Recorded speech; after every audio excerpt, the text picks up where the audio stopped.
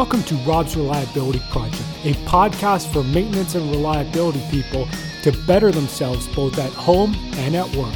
Now let's get rolling. Welcome to Rob's Reliability Project. I'm Rob Kalwarowski. Thank you for listening to the show, and if you enjoyed the podcast, please subscribe to Rob's Reliability Project on your favorite podcast platform, as well as share it with your colleagues. If you're looking for more content, check out or follow Rob's Reliability Project on LinkedIn and Facebook for some different types of content, and check out robsreliability.com as well. If you're looking for a short daily audio tip, subscribe to Rob's Reliability Tip of the Day on your favorite podcast platform. As well, it's also available on Amazon Alexa as a flash briefing. So check that out. Finally, if there are any topics, guests you'd like to hear from, questions you want answered, or if you'd like to appear on the podcast, just send me an email to robsreliabilityproject@gmail.com. Thanks for listening. Now let's get rolling. Hey guys, I'm here with John Cummins, and you may have heard, if you were quick on the draw, you may have heard a little bit of our last interview, but I have him back on this time, and this one won't be taken down. So John, thanks for joining us again. Thanks for having me again, Rob. No, I appreciate it. I had fun the first time, so I'm excited to have this one again. Yeah, you and me both. So for people listening, John Cummins is the CEO of CalOpEx. And so, John, before we dive right into it, do you want to give us just a brief overview of CalOpEx, what you guys do, and where they can find information about that?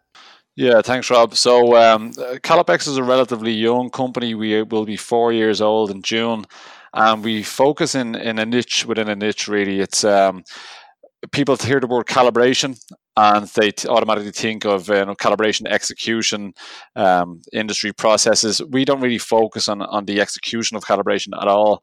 What we focus on is the systemic business processes around it, because I realized quite some time ago as a calibration technician myself that calibration was often managed very inefficiently, and a lot of the times it was just outsourced to maybe one big company to look after it on a client's behalf.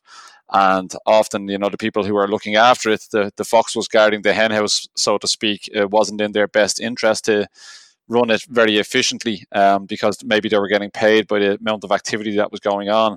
So our aim really is to make everybody's calibration program run as efficiently, as smoothly, and as compliantly as possible. And we've already kind of proved with a lot of the clients that we have that there are great dollar value savings to be had in implementing a fully optimized calibration program. And what that's really made up out of is looking at how things are classified, what's truly critical, looking at how often things are done, our calibration interval analysis program, and also implementation of a truly paperless end-to-end CCMS. There's a lot of other sub-services as well, but they're the three key ones really that most people get the most benefit out of. And luckily for us, people are starting to turn a corner in realizing the importance of it, not just from a regulatory requirement standpoint, but also from a business standpoint. And we're proud to say that we're helping these people get to that next level of optimized calibration. Absolutely. And like one of those kind of the inside in there is the way, at least as far as I remember, is you're not just looking at calibration in terms of, we should do this monthly because that's what the manual says. You're really looking at calibration as a risk-based decision. Yeah, absolutely. Like I think we work specifically in the life science sector, so medical device, biopharmaceuticals, pharmaceuticals, etc. And legacy approach to calibration management was really very, very conservative. You would find pretty much everything was given a standard tolerance, and that tolerance would probably be too tight and sometimes even unachievable. Frequencies were applied based on real arbitrary figures that maybe came from a manufacturer's manual. Specs were coming from manufacturer's specs, which caused all sorts of problems. And the approach was not risk-based. It was really based on really overly conservative thinking. Now, even the regulatory bodies these days are looking at companies to prove that they're taking a risk-based approach to calibration. And because so many companies and so many people in the industry don't really have that approach and don't have that experience. That's where we kind of come in. We're helping them not just optimize the calibration program, but really show that we can analyze the risk, we can assess the risk, and we can prove the absence of risk, which is the most important thing. Just for an example, I mean, one recent place we looked at, they had done 50,000 calibrations over the course of 10 years in a heavily regulated biopharmaceutical environment. And although there had been a period of failures every year, maybe between 2 and 4%, none of those failures had any impact on the product they were making or inherently on the patient who would receive the product. So the risk is essentially nil. And a lot of people don't think of it that way. So we try and re-educate them to really look at, okay, you may experience failures, but what does those failures actually mean? And oftentimes it's, they've overclassified, they have a too tight tolerance. So when we can actually re-educate them and bring them to the next level, we show the lack of risk and we actually improve the efficiencies as well. So it's kind of a two-pronged attack, which puts a client in a much better, again, very highly compliant, but very risk-focused business process. Yeah, and like a lot of people listening, they may think that their calibration program, most people, at least on my first thought, would be like, we're probably not doing enough. But not doing enough exposes us probably to some risk of, our machines drifting out of tolerance, but doing too much is also a cost, right? Without a doubt. I mean, human interference in equipment is one of the most major causes of actual out of tolerance events that we see and subsequent deviations, in pharmaceuticals and life science in general. When you fail a calibration, regardless of the fact if it was instrument drift or if somebody hit something with a hammer accidentally, and I've seen this happen, you still have to do an investigation, and that investigation takes a lot of time. From our studies, approximately 24 man hours for every single investigation you do. So there's a real dollar value beside each of those man hour figures, and the more of those investigations that you have to do, the more it's costing you. And not just the calibration department, you have other departments involved, maybe technical operations, quality, the engineering department. So it actually impacts a lot more outside of just doing calibrations. And when we show customers this as well, hey, you had X amount of failures last year, and here's the real hours spent on it, and you should have had Y amount of failures because this amount had no impact on product.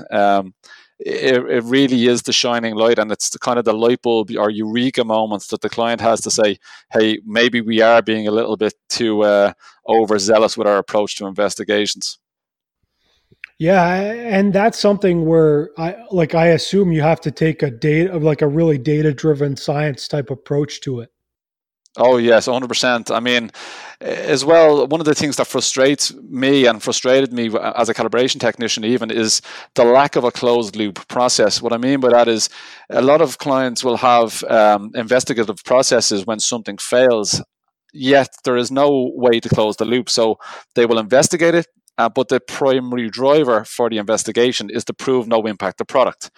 Now, that's not the true primary driver of a good investigative process. It should be to find the root cause and eliminate that root cause. And what we find is that when there is no driver to find root cause, and the primary driver is basically to show no impact to product, they do the investigation, they prove no impact to product, but they make no changes to the actual root cause, which means when it fails again, the investigation happens a second time, and now we're into 48 hours of investigation for something we've already proved has no impact. So it's a cyclical process that is non-value add. And again, that's another facet of the job that we try and show people.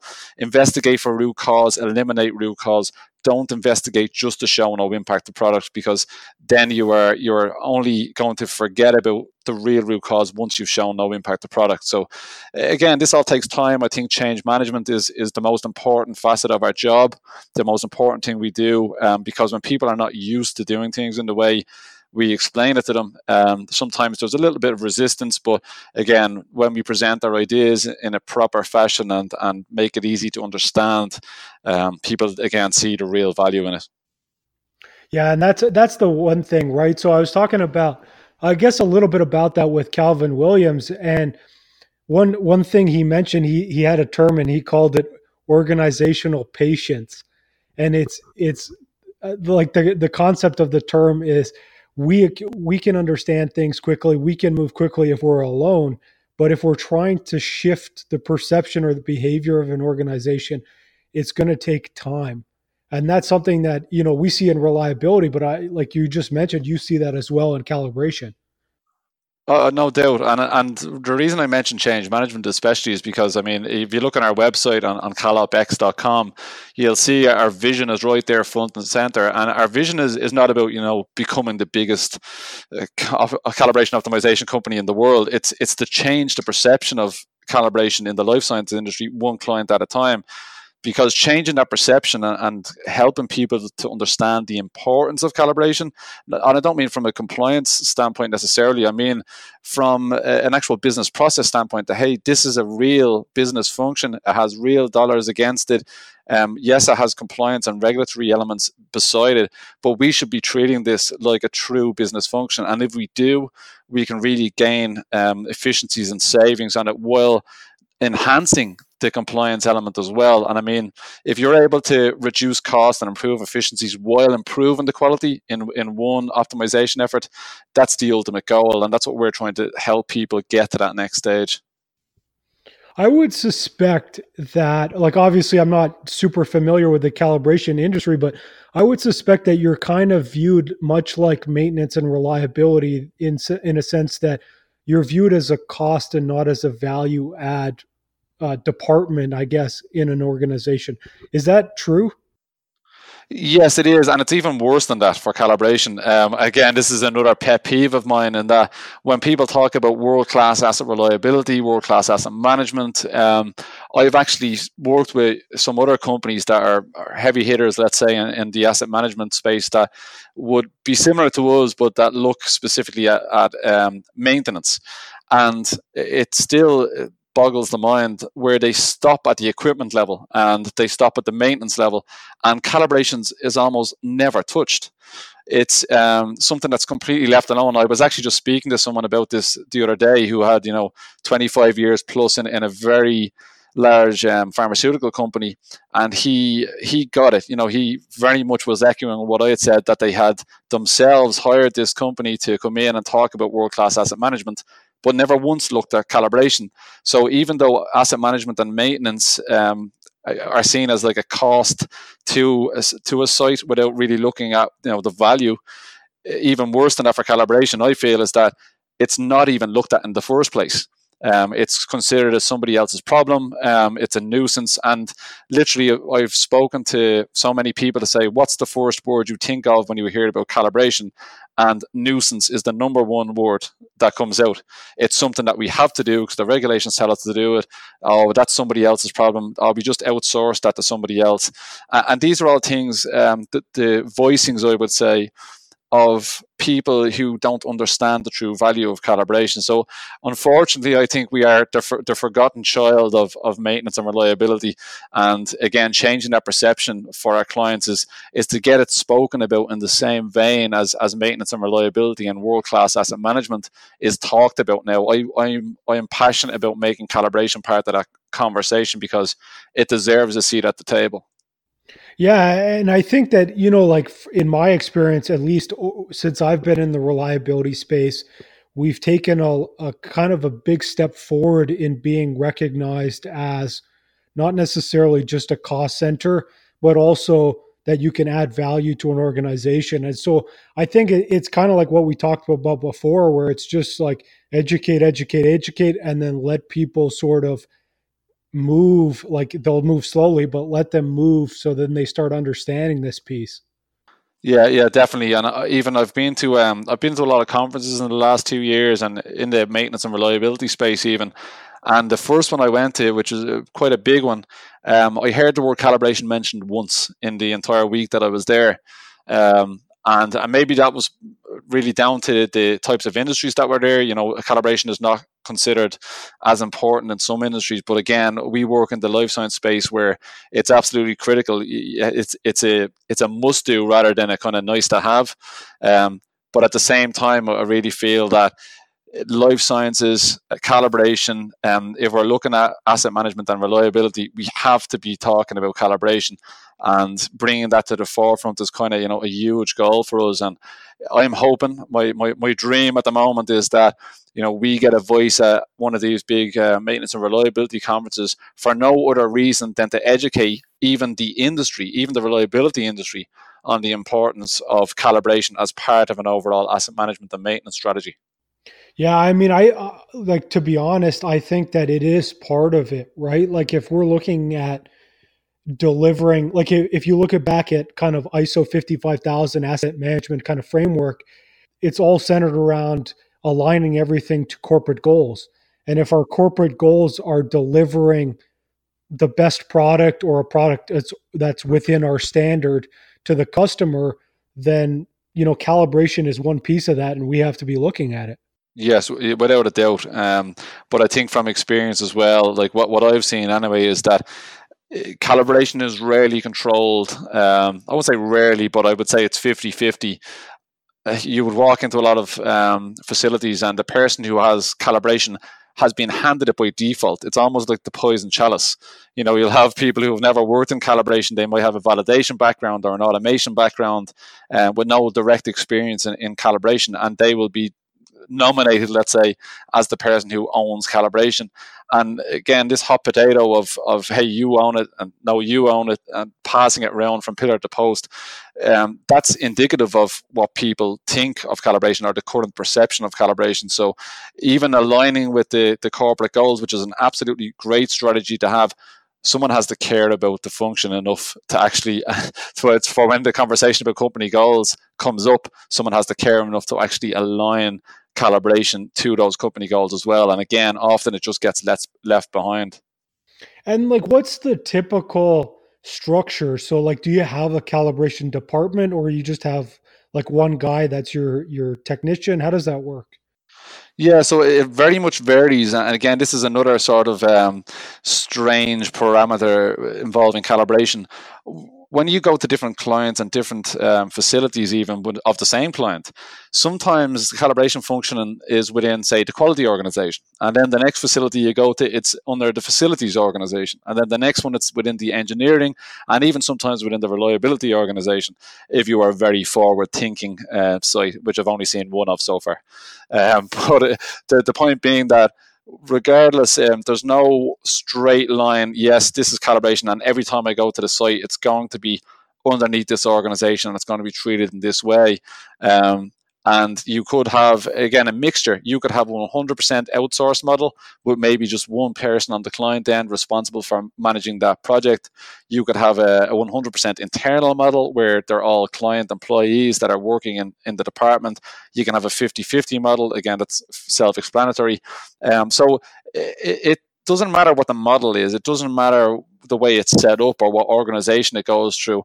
Regardless of what the model is, it's rare, very rare, that you go in and see a system that's run very, very well with the interests of reliability and equipment uptime in mind, and as you said, with the company's corporate goals in mind. I mean, that's almost non-existent. So again, the only way that'll happen is if people consider it a truly important function, if they give it the pedestal it deserves, if they understand the value that can be gained from a good calibration program, and they understand that you can align it to corporate goals and you can get real achievements out of it, whether that's production uptime, whether that's quicker product to market, the better you treat calibration, because we're talking again about product or equipment interference.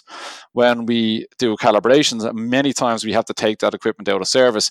Anytime we take equipment out of service, we can't produce. So it is critical to the running of a life science facility, and it should be treated that way. I guess to step back to the fundamentals, if we're not calibrated and our gauges are telling us something that's not necessarily the case, and it allows our product to fall out of the acceptable range, like what happens? Yeah, so of course that's the mode of thinking I think that most people would stick by. Well, what if we don't do this? What if it's out of tolerance, right? Now, the best way I can answer that question is that yes, there is potential impact to products from instrumentation readings. But that impact to product potential is way lower than what people imagine. Now, the reason for that is that there's an entire process involved from start to finish, end to end, involving potentially hundreds of instruments along the way to make sure that the product that comes out at the other end is of sufficient quality. Now, the product control strategy involved, like making sure that product comes out at the other end good enough to be released to market, it cannot be based on a single measurement reading. And if it is, it's a very, very poor product control strategy. So the likelihood of one instrument failing and causing an impact, a direct impact to product is very, very low. And this can be proved by data. This can be proved not just by the data of how often it passes and fails, but by investigative data that's done into even when the instrument fails, you will often see no impact to product because X. Now that X could be there's an upstream instrument that actually monitors it as well, or there's an in-process check, or that it's actually checked as part of release testing. So there's lots of other elements to the product control strategy that severely minimize the likelihood of one single out of tolerance reading leading to a product recall. We've seen multiple sites where you're talking literally 250,000 calibrations being done across multiple sites we've looked at, and not once has an instrument failure in that data set we had resulted in a product holder recall. So like that tells you it tells you in and of itself the level of risk that's involved with the question you're asking about it potentially impacting product. So really what you're saying is that we're like almost 100% over calibrating. Yeah, without a doubt, 100%. I mean, it's I'm trying to think of the right analogy for it, but I mean, in general, like the risk is so low that it would be like wearing protective equipment to walk down the footpath. Like that's the sort of control that people are putting on this, something that has inherently shown to be almost zero risk, yet we're taking way too many precautions on it. Yeah, I mean, for me, like coming from kind of a lubrication side, it would be like if you changed the oil every day because you were worried that it was going to get too old. Yeah, exactly. I mean, and again, the analogy I actually always use in a when I'm talking to clients in a change management scenario is that of a car. I mean, if you're talking about a car, like how often do you change the oil in your car? Like every 5,000 kilometers or miles or however it's measured. Yeah, exactly, right. So you change it, and likelihood is, even if you're going to be, really steadfast and change it every 5,000 or 10,000, even if you didn't, the risk is not that great. You may have a visual indicator where you get a light to say, hey, you need an oil change. It's been X amount of kilometers or miles since your last oil change. So not only do you have a guideline to go by based on years and years of data, you basically have visual indications as well that come up and say, hey, your oil light is on if you're running low, or it even have a little software flash up to say you need to change your oil because it's been 10,000 kilometers. You have all of these safeguards in it so that you don't run your car to a point where there's no oil in it, or you don't ignore it so long that you never change the oil and cause potential damage. What the equivalent of calibration is changing the oil every 500 miles. There's no scientific basis for it. It's not based on real life applications, and you're just completely overspending on it as well with no good reason.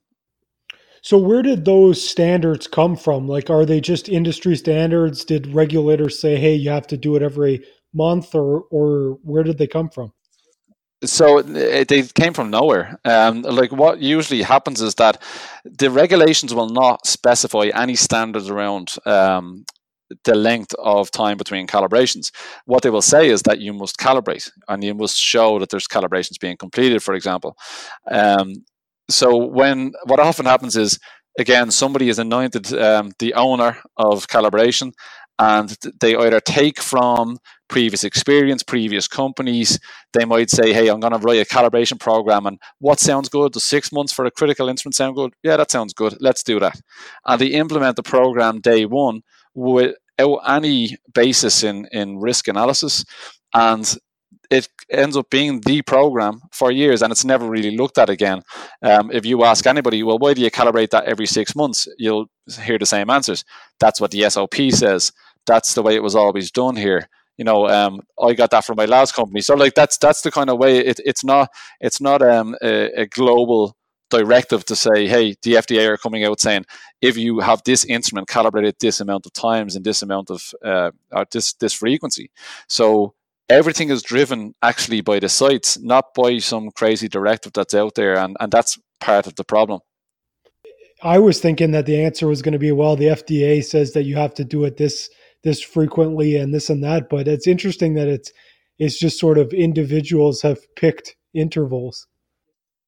Oh yeah, absolutely. And I mean, like I've literally had this conversation with people and said to them, hey, why do you do it like this? And they say, oh, that's just how it was done. I mean, that's no justification for anything. And especially, as I said at the start, I think the FDA are actively looking for people to show that they've taken a risk-based approach.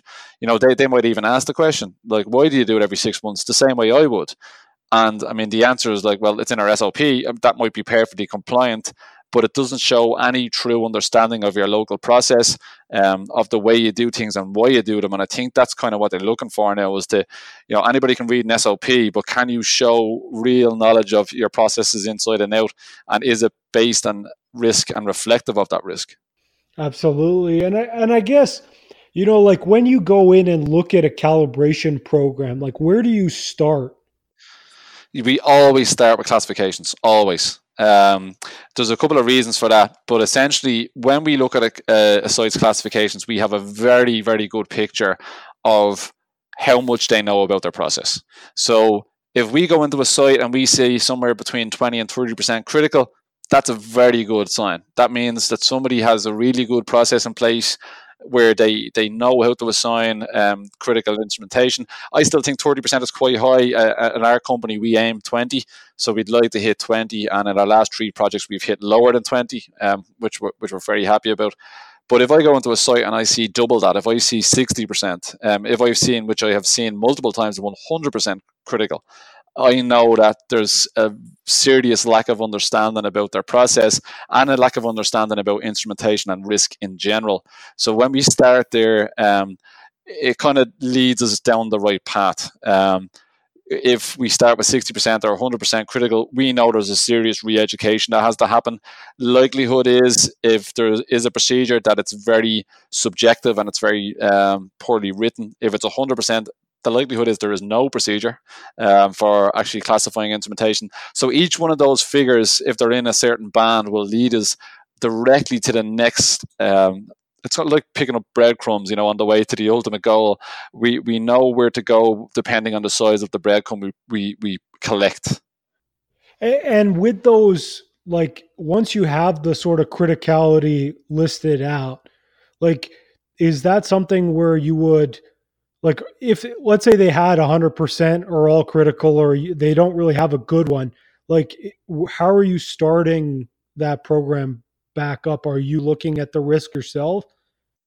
Yeah, so like what we would do is like we would look at validations, and we'd look at what are considered the critical process parameters and critical quality attributes of the product that they've filed, and we'd make a comparison with the instrumentation that's actually monitoring those CPPs and CQAs, and look at seeing are they all critical, for example, which they should be if the criticality is high, and then we'd start down looking at other instrumentation that we would know not to be critical, and we'd start questioning the client and well why did you call this instrument critical when we have another instrument monitoring controlling that parameter?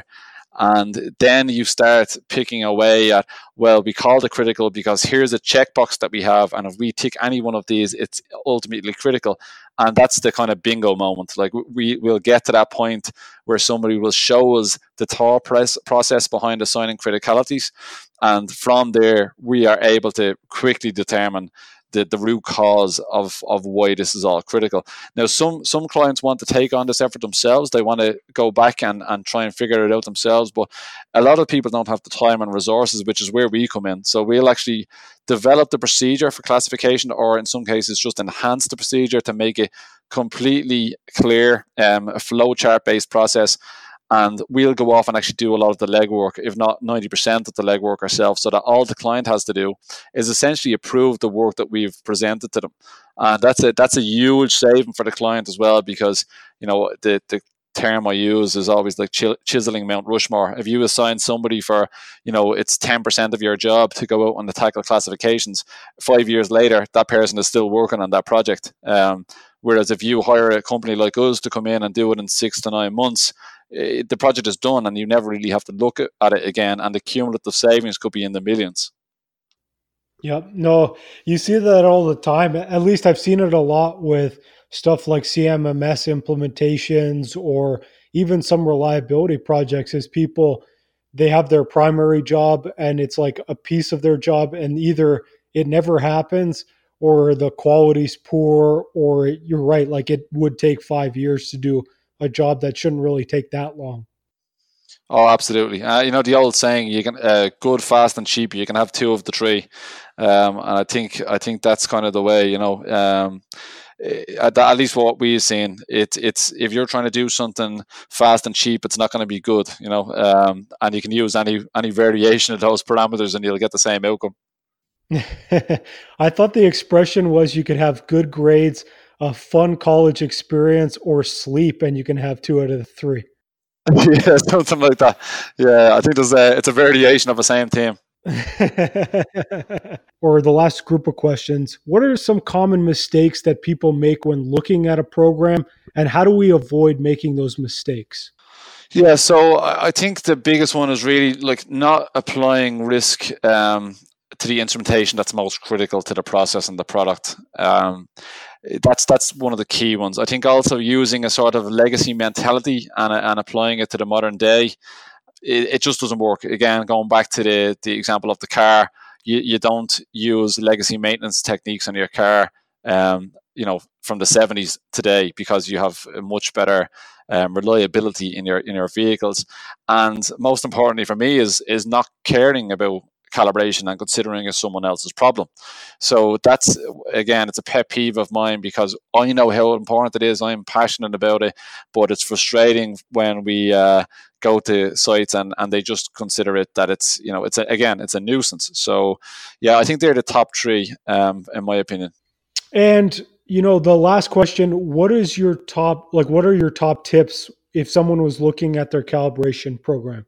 Yeah, I think ownership and accountability is the biggest thing. If I was to advise anybody who's looking at the calibration, it's to understand that, yes, it is a regulatory requirement, but again, it's a true business function. So if you start to understand that, you'll understand that there's real money being spent on it, and wherever there's money being spent, as you know, there's opportunities for improvement. And again, we've evidenced that across the board now with our clients that we've been working with. So again, we know it because we can show it, but if you're looking at it for the first time, just understand that it's there and take my word for it. Yeah, no, I think that's something that people should go out and like, for the, I don't know, I don't suspect a lot of people in our listeners are health science people, but if they are, what types of questions should they go back and ask their company to sort of see where their calibration program is at? Yeah, so the questions we generally ask as a starting point, like we would always start by how much you're spending a year on calibration. The reason that is important is because when you need decision makers to actually support an optimization project, you have to put through money behind it. And you'll be surprised at the amount of people who don't actually know, or are at least surprised at the answer when we tell them. So, we've had multiple occasions where we've asked that question, hey, how much are you spending a year in calibration? And, I don't know, that's the kind of response we get, the general shrug in our direction. So I would always start with that, because you need to have a baseline as well. If you're going to try and make a transformational change effort, there's no point doing all the work and then not having a relevant starting point to show how much you've improved. Outside of that, I think looking at how many calibrations you carry out each year, that's very important as well, to set the baseline. How much on-demand work you're doing, that can be indicative of over or under calibration as well. If you're constantly being called out to do on-demand work, it can also be indicative of the calibration department being used as a fault-finding department rather than a calibration department, which I've seen multiple times as well. And again, I've mentioned criticality, and I think overall, just talking to people and seeing their experience in calibration audits, like what sort of experience have they have, what went well, what didn't go well, how confident they would be when the next audit comes up. And when you start to paint a pretty good picture when you've asked all those questions, and once you've got to that stage, I think you have a good framework to know at least where to start. And of course, if you need help, we're always at the end of the telephone. No, that's perfect. And I guess it leads me into the question, right? So, where can people reach out? Like, obviously they can go to calopex.com, but is there anything else that you want to plug? Are you going to be at any conferences? Should they follow you on LinkedIn? Like, where can people find more about you? Yeah, we'd love people to follow us on LinkedIn, our company page, just CalOpEx. You can follow myself personally or connect with me. I'm always open to new connections. John Cummins, you can find me there straight away. We're also heavily involved we're in Pennsylvania, our office is in Pennsylvania, but we travel worldwide.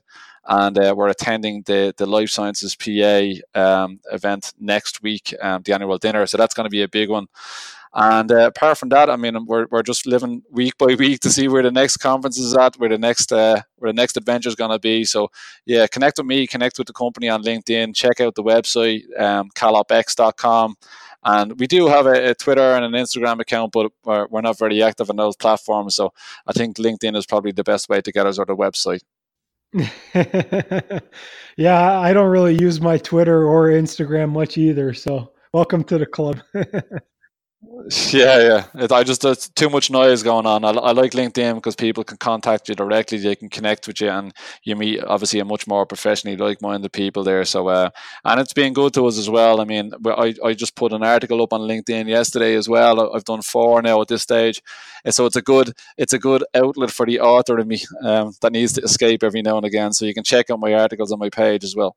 Perfect. I'll have to take a look. I haven't seen it yet, but I'll definitely take a look. Excellent. Yeah. No, so John, I want to thank you for coming on again. I had a good time. Yeah, no, I appreciate you. Thanks for reaching out again. It was always nice to talk about what I love. That's the best part, eh? As an entrepreneur, you have to be passionate about what you do, because there's a lot of hard times, so you got to get through them. Oh, no doubt. They're still coming, Rob, but I'll take them one at a time. Perfect. So everyone who's still listening, I appreciate you listening so much and spending typically your commute, but it could also be your workout with us. I hope you learned something today, like with my experience in mining and, industrial applications. It's something we never really talked much about, was calibration. So, this is a little bit of insight of things that if you are in the life science, or even if you're not, if you're looking at your process, ask a few questions, see what the answers are. And then if you have any more, like you need expertise at your site, definitely reach out to John or reach out to the guys at CalOpEx. They can definitely help you out. Thanks, Rob. Thanks for the extra plug. I appreciate it. Yeah, absolutely. And, everyone listening, if you haven't yet subscribed to Rob's Reliability Project on your favorite podcast platform,